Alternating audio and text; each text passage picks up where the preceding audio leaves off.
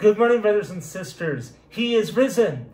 And if you were at the church and we were gathered together as a congregation and I was preaching behind the pulpit, you would respond and I would hear you respond, he is risen indeed. So what I want you to do, especially if you are watching this at 6:30 a.m., is I'm going to say, he is risen, and I want you to respond, he is risen indeed, at the top of your lungs. I want the whole neighborhood, the whole town of Lakewood, the whole world to know at this sunrise that Christ is risen, and they should get their butts out of bed and celebrate the risen Christ. So on three, ready? He is, wait, I said on three, didn't I? On three.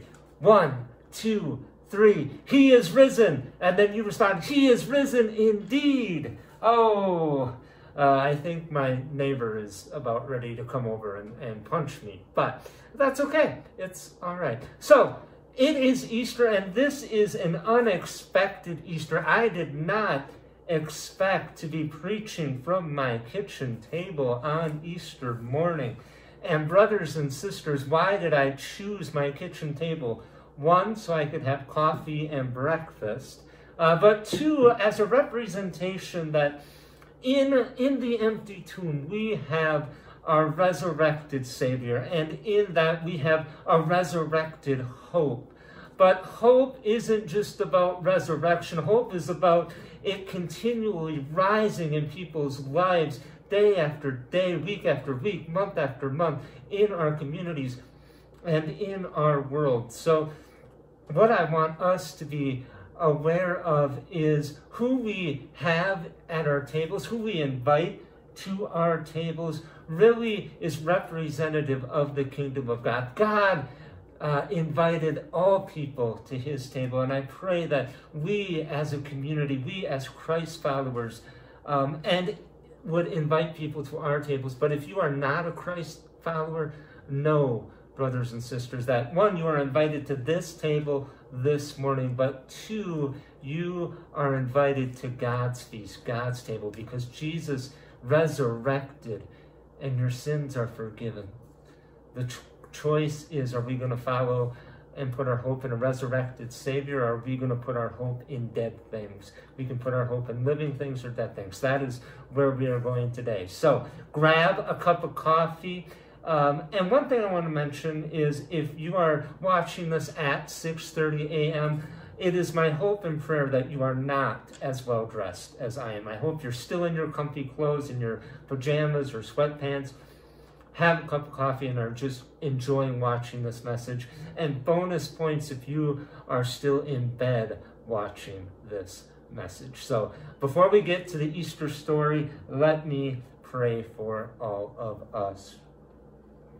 Father God, we thank you for this morning. We thank you that you came, that you were among us, that you were Emmanuel, God with us in Jesus Christ.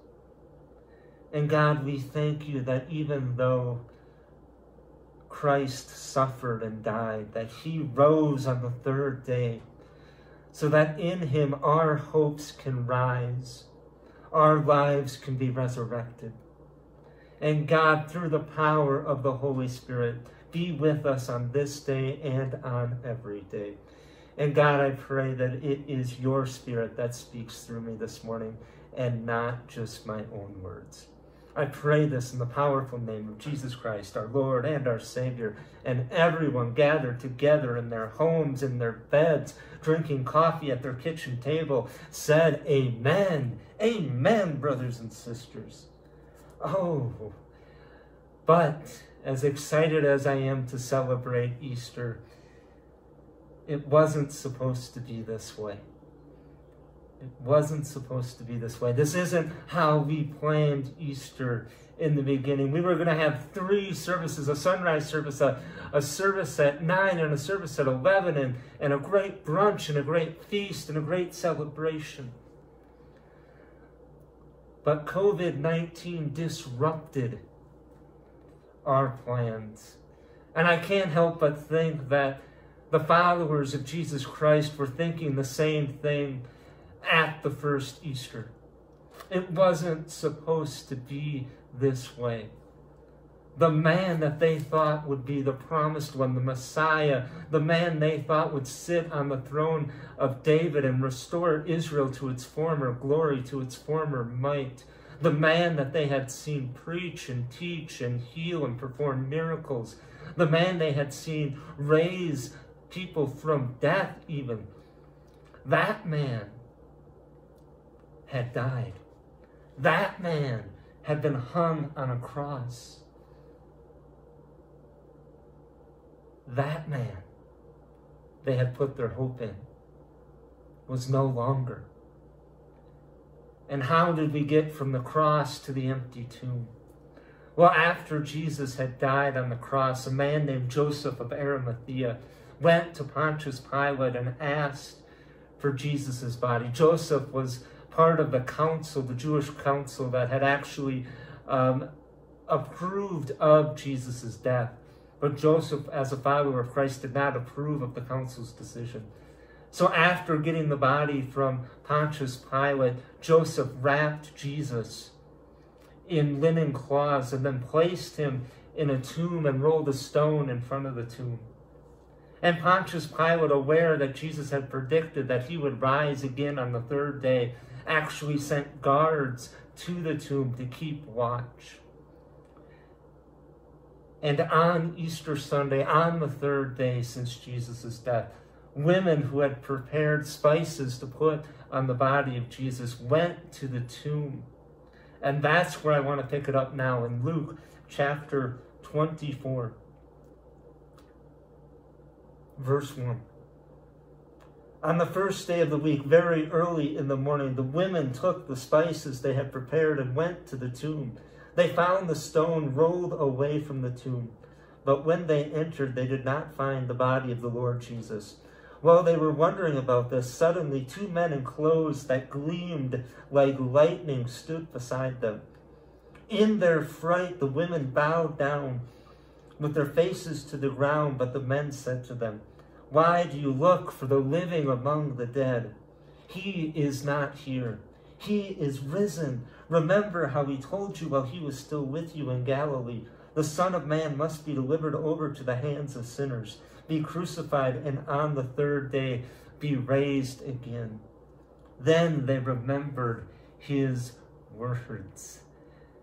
And the question the men at the tomb asked the women is the question that we must ask ourselves this morning.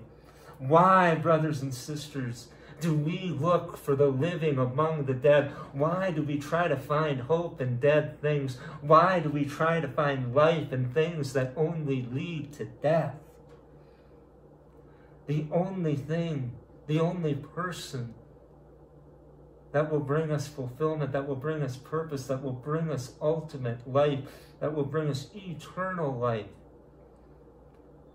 is the man that death could not hold, is the man that Satan could not kill, is the man who rose from that tomb on that day. The name that is above every other name, the name of Jesus Christ. That, brothers and sisters, he, brothers and sisters, God, brothers and sisters, is who we put our hope in. He is the living among the dead. And in this time, where life is disrupted, where COVID-19 is causing us to have to change plans and change expectations of how life looks and works, I pray that this is a time where we are, as individuals and as a community, recognizing that some of the things that we put our hope in aren't actually that secure, may actually end up not being things that we should ultimately put our hope in for our own happiness, for our own fulfillment, for our own purposes. And some of those things, brothers and sisters, are power and money and might and control, worldly success and money, politics, and this one I love, I see more people on social media, even during Holy Week, posting about political things, Democrat or Republican, elephant or donkey, posting about those things rather than the joy of seeing a Savior. You're arguing about politics and who's right and wrong rather than living into the truth of the one who is always right, the truth of the one who is always life. Democrats, a donkey cannot give you life. Republicans, an elephant cannot give you life. I have never seen a donkey raised from death. I have never seen an elephant raised from death. I have seen the Lion of the tribe of Judah. He did rise from death. Brothers and sisters, politics is our idol. Politics is what we put our hopes in, and politics will ultimately lead to death. Relationships, another thing that we hope in relationships, I pray that in your life, your relationships are healthy and loving. And relationships are so powerful and so important, but they can become our idols. They don't last to eternity. They only last in this lifetime. And while very important, they shouldn't be the thing that we focus on above all other things. And we focus on power, we focus on money, we focus on politics, we focus on wealth and success because we want affirmation, we want love, we want people to think well of us, we want comfort in this life, we want to be able to control our own destiny. And in all of that, that leads me to the final thing that we need to put to death. The final thing that we put our hope in that is really ultimately dead. And that is ourselves. You may be thinking, Tyler, you're a pastor. Aren't you supposed to be saying that people are good and wonderful and awesome and that if we do good and moral things that God will love us? No. That's not what the Bible says. The Bible says that we have sinned and fallen short of the glory of God. The Bible says that our sin has separated us from God. God, a holy God that can do no wrong, cannot be in the sight of people who are doing wrong. We are sinners. And yes, we are loved, we are worthy, we are made in the image of God. And that is why God sent his Son to die for us on the cross. That shows what great lengths God will go to show his love to us. Jesus was whipped. He was nailed to the cross. He hung there and died of either heart failure or suffocation. We don't know. But he did die. God loves us so much that Jesus died for our sins and rose on the third day, defeating sin, Satan, and death. And that is why we celebrate the empty tomb, because in the empty tomb we have forgiveness. We have reconciliation with God. We have the free gift of God's love, God's grace, God's mercy. But unless we accept that free gift, unless we choose to turn to God, unless we choose to die to our sin and live in God's righteousness and holiness, if we trust in ourselves, if we trust in our abilities, if we trust in us, that leads to death. We have to die to ourselves so that Christ can live in us. Ernest Becker says this: man is literally split in two. He has an awareness of his own splendid uniqueness and that he sticks out of nature with a towering majesty.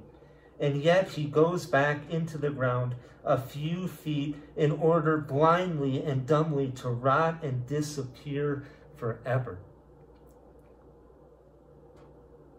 We are nothing without Christ.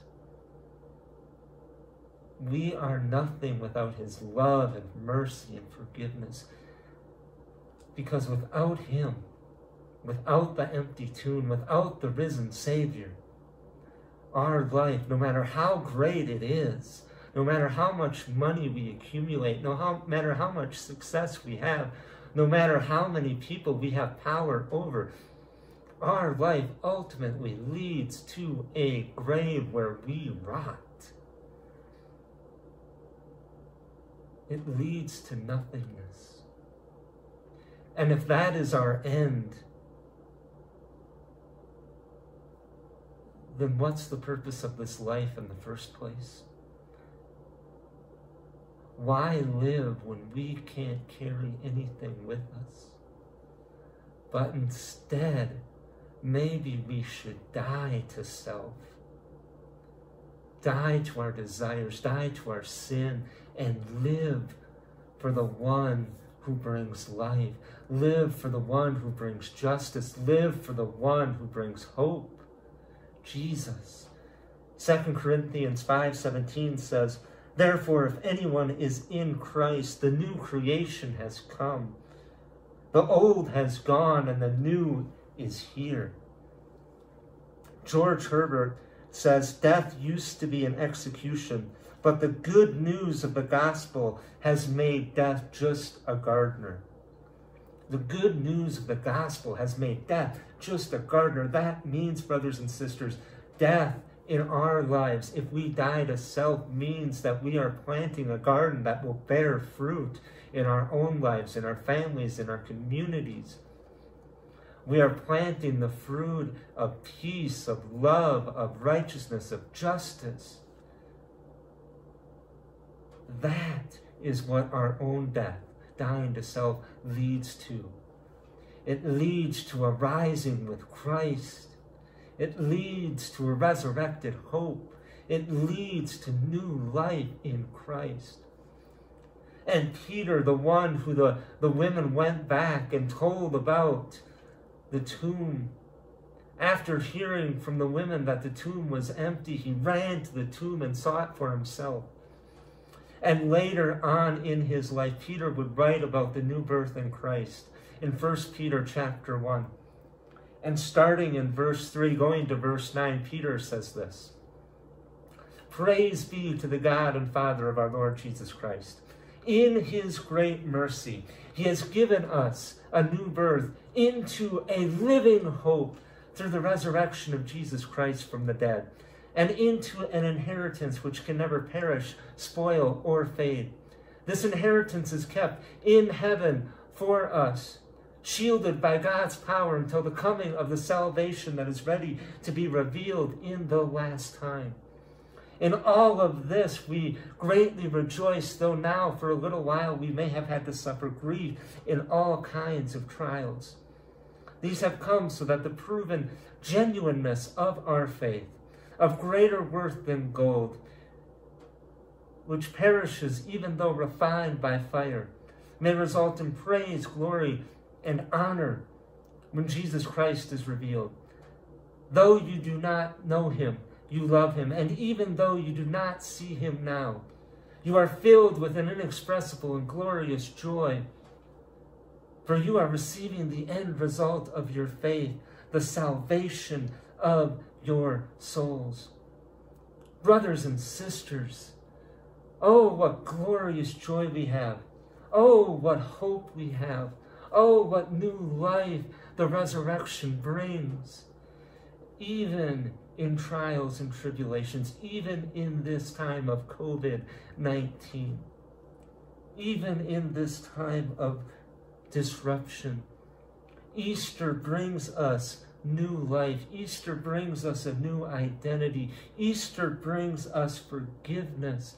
And Easter brings us eternal life and love. You are invited, brothers and sisters, to the feast of the kingdom of God, which I pray will have better food than peanut butter toast. But it's a feast. You are invited. You have new life in Christ.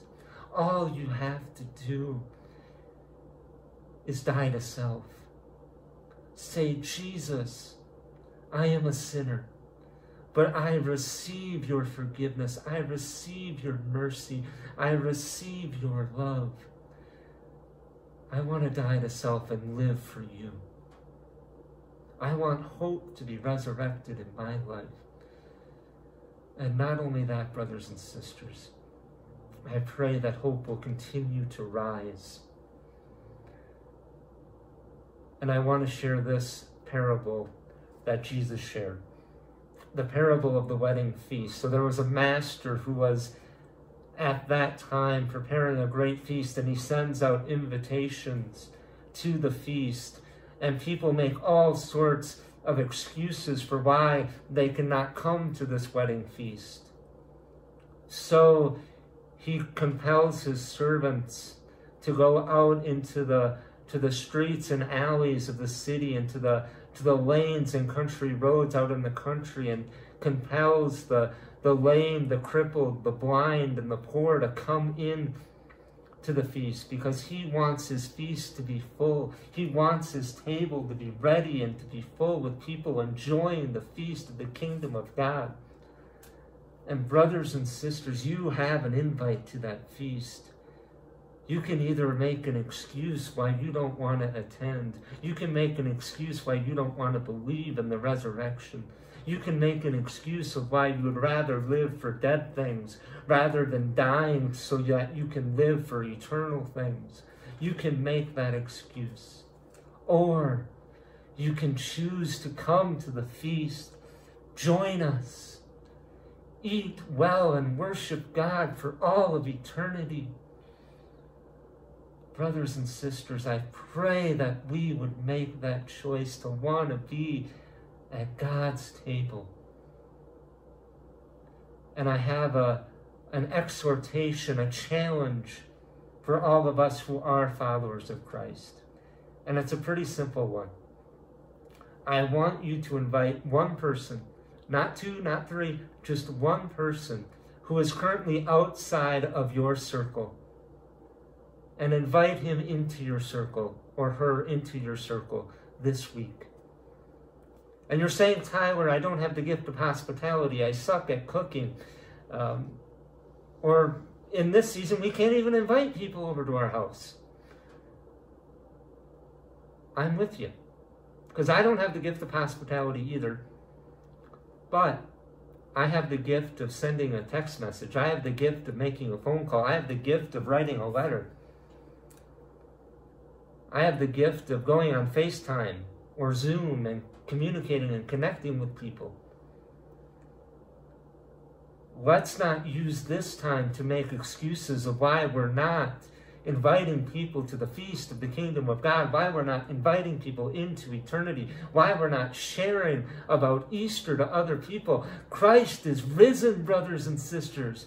That should compel us to share the good news and yell the good news to everyone we meet, everyone we know. We should want people to know our risen Lord and Savior and have life abundantly in Him. We should want people to turn away from the dead things of this world and live for the eternal things of life. One person, brothers and sisters, this week, reach out to one person and share with them the hope of Easter. Let us be Easter people, brothers and sisters, in every moment and every minute and every day of our lives. There is no greater thing we can share. And if you aren't a Christian, there is no greater thing you can put your hope in than the one who conquered sin, Satan, and death, the one who is with us now. Death is either going to be our execution or it's going to be our garden. We can live for the things of this world and die, or we can die to self and live for the things of God. Let us find life in the things that are eternal. Let us not find life in the things that will lead to death. Brothers and sisters, the choice is ours. Let us be Easter people. Let us be resurrection carriers. Let us be hope dealers. Brothers and sisters, there is a contagion that is greater than COVID-19, and that contagion is hope. Let us spread that hope, because he is risen. He is risen indeed. Let us pray. Father God, we thank you for this morning. We thank you for this opportunity to celebrate your resurrection, to celebrate Jesus, our Lord and Savior. God, I pray for all of those who do not know you. I pray that they would come to you, come to know your forgiveness, your mercy, and love. May they make that choice this morning and choose to not live for sin, but live for you. And God, for those of us that are followers of you, I pray that through your Holy Spirit we can continue to grow in relationship with you and with one another. And God, I pray that we would never be ashamed of your gospel, the good news that you didn't stay in the tomb, but Jesus rose on the third day. Thank you, Jesus. And sometimes that's all we can say is just thank you. I pray this in the powerful name of Jesus Christ, the risen Savior and Lord. Amen. Amen, brothers and sisters. Thank you for celebrating Easter with us. I pray that you can now go back to breakfast, which I am going to do. And after our sermon, we usually take an offering. And as I say every week, I don't want you to feel obligated to give, but if you can, please give online at gracecovenantlakewood.org, or you can also mail a check to our church address. And if this message has blessed you and you are not part of Grace Covenant Lakewood, please also consider giving. We don't give because we have to, brothers and sisters. We give because he is risen. We give because God poured out his love for us. And giving is one of our ways to respond to that love, to respond to that mercy, to respond to that forgiveness.